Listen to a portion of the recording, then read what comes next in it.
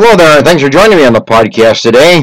What do you think about the idea about having a talk? There are times in life when we need to have a talk. There are times with our children. We need to sit down and have a talk with them. This is when they start to date, when they start to have serious relationships, when they have a problem at school, when they have difficulties in their social relationships. There's a time to talk. Likewise, there's a time to talk in mid-years, that kind of time when your daughter, your son is getting ready to get married.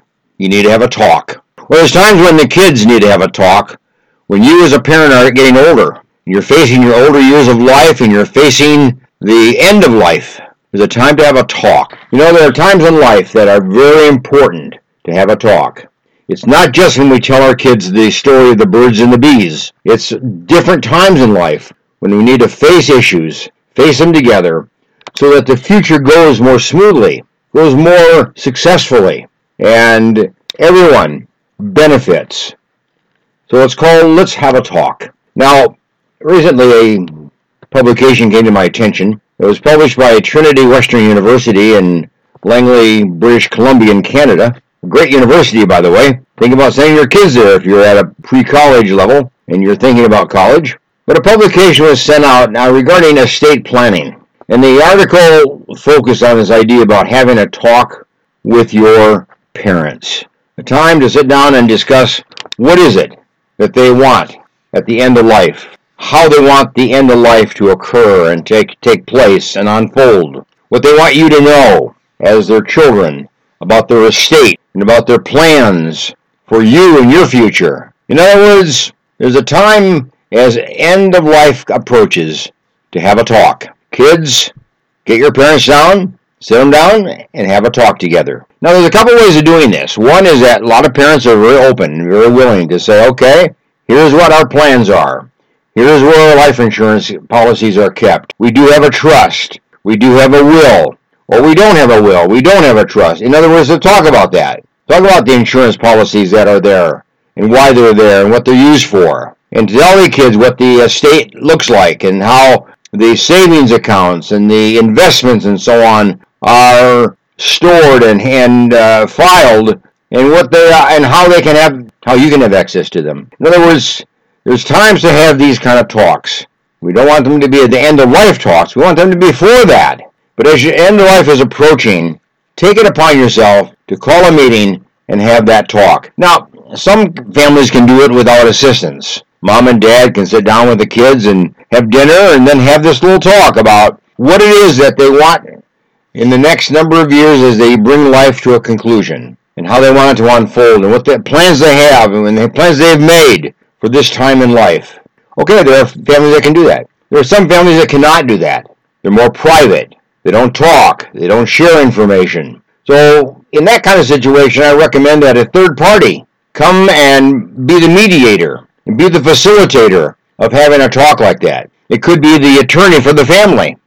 It could be the financial planner for the family. It could be a trusted friend. It could be a minister. It could be a businessman that you all trust as a family. It could be somebody that just knows the parents real well and has the trust of the parents and could bring the family together and have that little talk. Sometimes with the parents present, sometimes with the parents not present.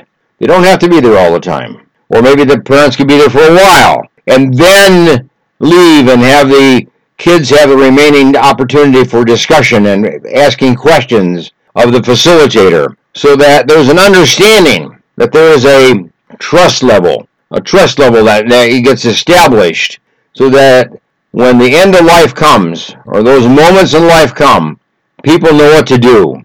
They know how to move forward. They know what responsibilities are theirs. They know what responsibilities are somebody else's. They know who's going to do what. That just makes the end of life move smoothly and come to an end smoothly with good feelings and good benefits for all. You see, end of life is real, but we need to talk about it. We need to plan for it. We need to be assured that there is some system in place so that it all goes smoothly and we don't get hung up on technicalities after the death of a parent or the two parents. Banks have their requirements. Trust companies have their requirements. Legal firms have their requirements. Everybody has a requirement that has to be, and that can be all discussed and planned for in that time when you sit down and have a talk. So here's my guess, and here's my advice. Plan on doing it. I guess it's going to be hard. I think it's going to be hard. It is usually hard for most people, but do it. Have that talk. Get the kids together and have the talk. If there's an estranged child, maybe they'll participate, maybe they won't.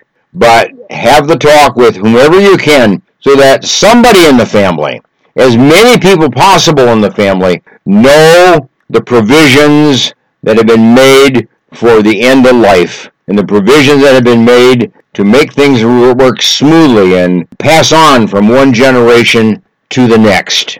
So it's real, and we need to do it. We need to do it in a business-like manner. We need to do it in a dignified manner, a respectful manner, and in a way that honors parents. Now, here's the problem. Some parents are embarrassed that they have not saved money, or they haven't saved very much money, so they don't want to talk about it. They don't want anybody to know because they're embarrassed. Well, the reality is, face the facts of life and deal with it together as a family. Whether there's a lot of money that had been provided, or there's no money, or little money, or it's been spent for certain things, or it's been designated for certain contributions to organizations and charities and so on, whatever it might be, understand it, but the parents' wishes prevail. The parents' desires prevail in these kind of times when you have a talk. If you're an adult child, start the process of getting your parents together, start the process of getting the family together, start the process of knowing where all the documents and all the important papers are, and when the time of life comes when you need to access those, it's not a trauma. It can be done smoothly, carefully, and with dignity and respect. So thanks for joining me today on this little podcast on the end of time and the Let's Have a Talk. Bye for now.